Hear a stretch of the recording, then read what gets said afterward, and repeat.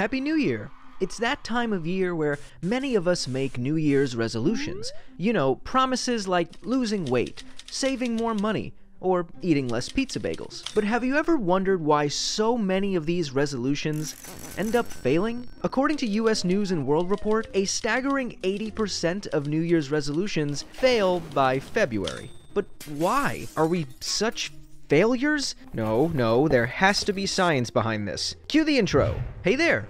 Welcome to Life Noggin. One major reason for failure is unrealistic goals. It's crucial to know what your goals are, why they're important to you, and how achieving them will actually impact your life. A 2014 study found that 35% of resolutions fail due to unrealistic goals, 33% because people don't track progress, and 23% simply forgot about their resolutions. Yeah, it happens. Write these goals out, people. We're making positive changes in the new year. Without a clear starting point or a realistic plan, the journey ahead may seem too challenging, leading many to quit before they even start. Discouragement plays a big role too. When progress is slow or obstacles arise, it's easy to question the value of your goals. This can lead to a snowball effect of negativity, causing you to give up entirely. Having a support system, maybe a friend to help hold you accountable and offer words of encouragement,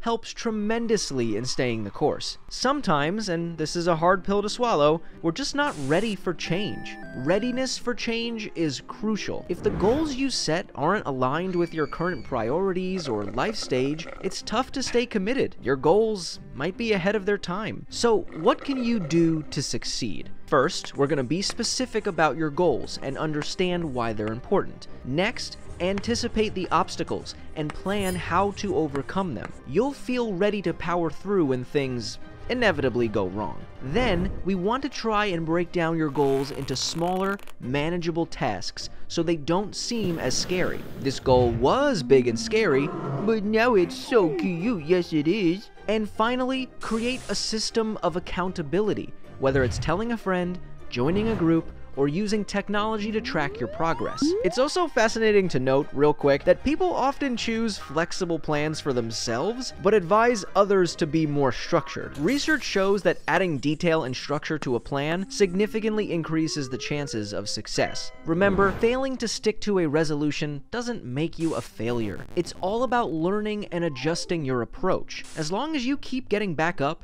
and working towards your goal, or just bettering yourself in general, you haven't failed. So, if you've struggled in the past, try these strategies and see if they make a difference. And if you stick with your New Year's goal well into March, you're already doing better than a lot of people. So what are your New Year's resolutions? Share them in the comments below and let's support each other in making them a reality. You can come back to this video to track your progress or offer words of encouragement to everyone. You and other people may really need it. Don't forget to like, share, and subscribe. It really helps us out. And check out Lifespan, the nonprofit that powers Life Noggin, down in the description. Click here to watch this video we did on AI predicting when you'll kick the bucket, or click here to watch this video. As always, my name is Blocko. This has been Life Noggin.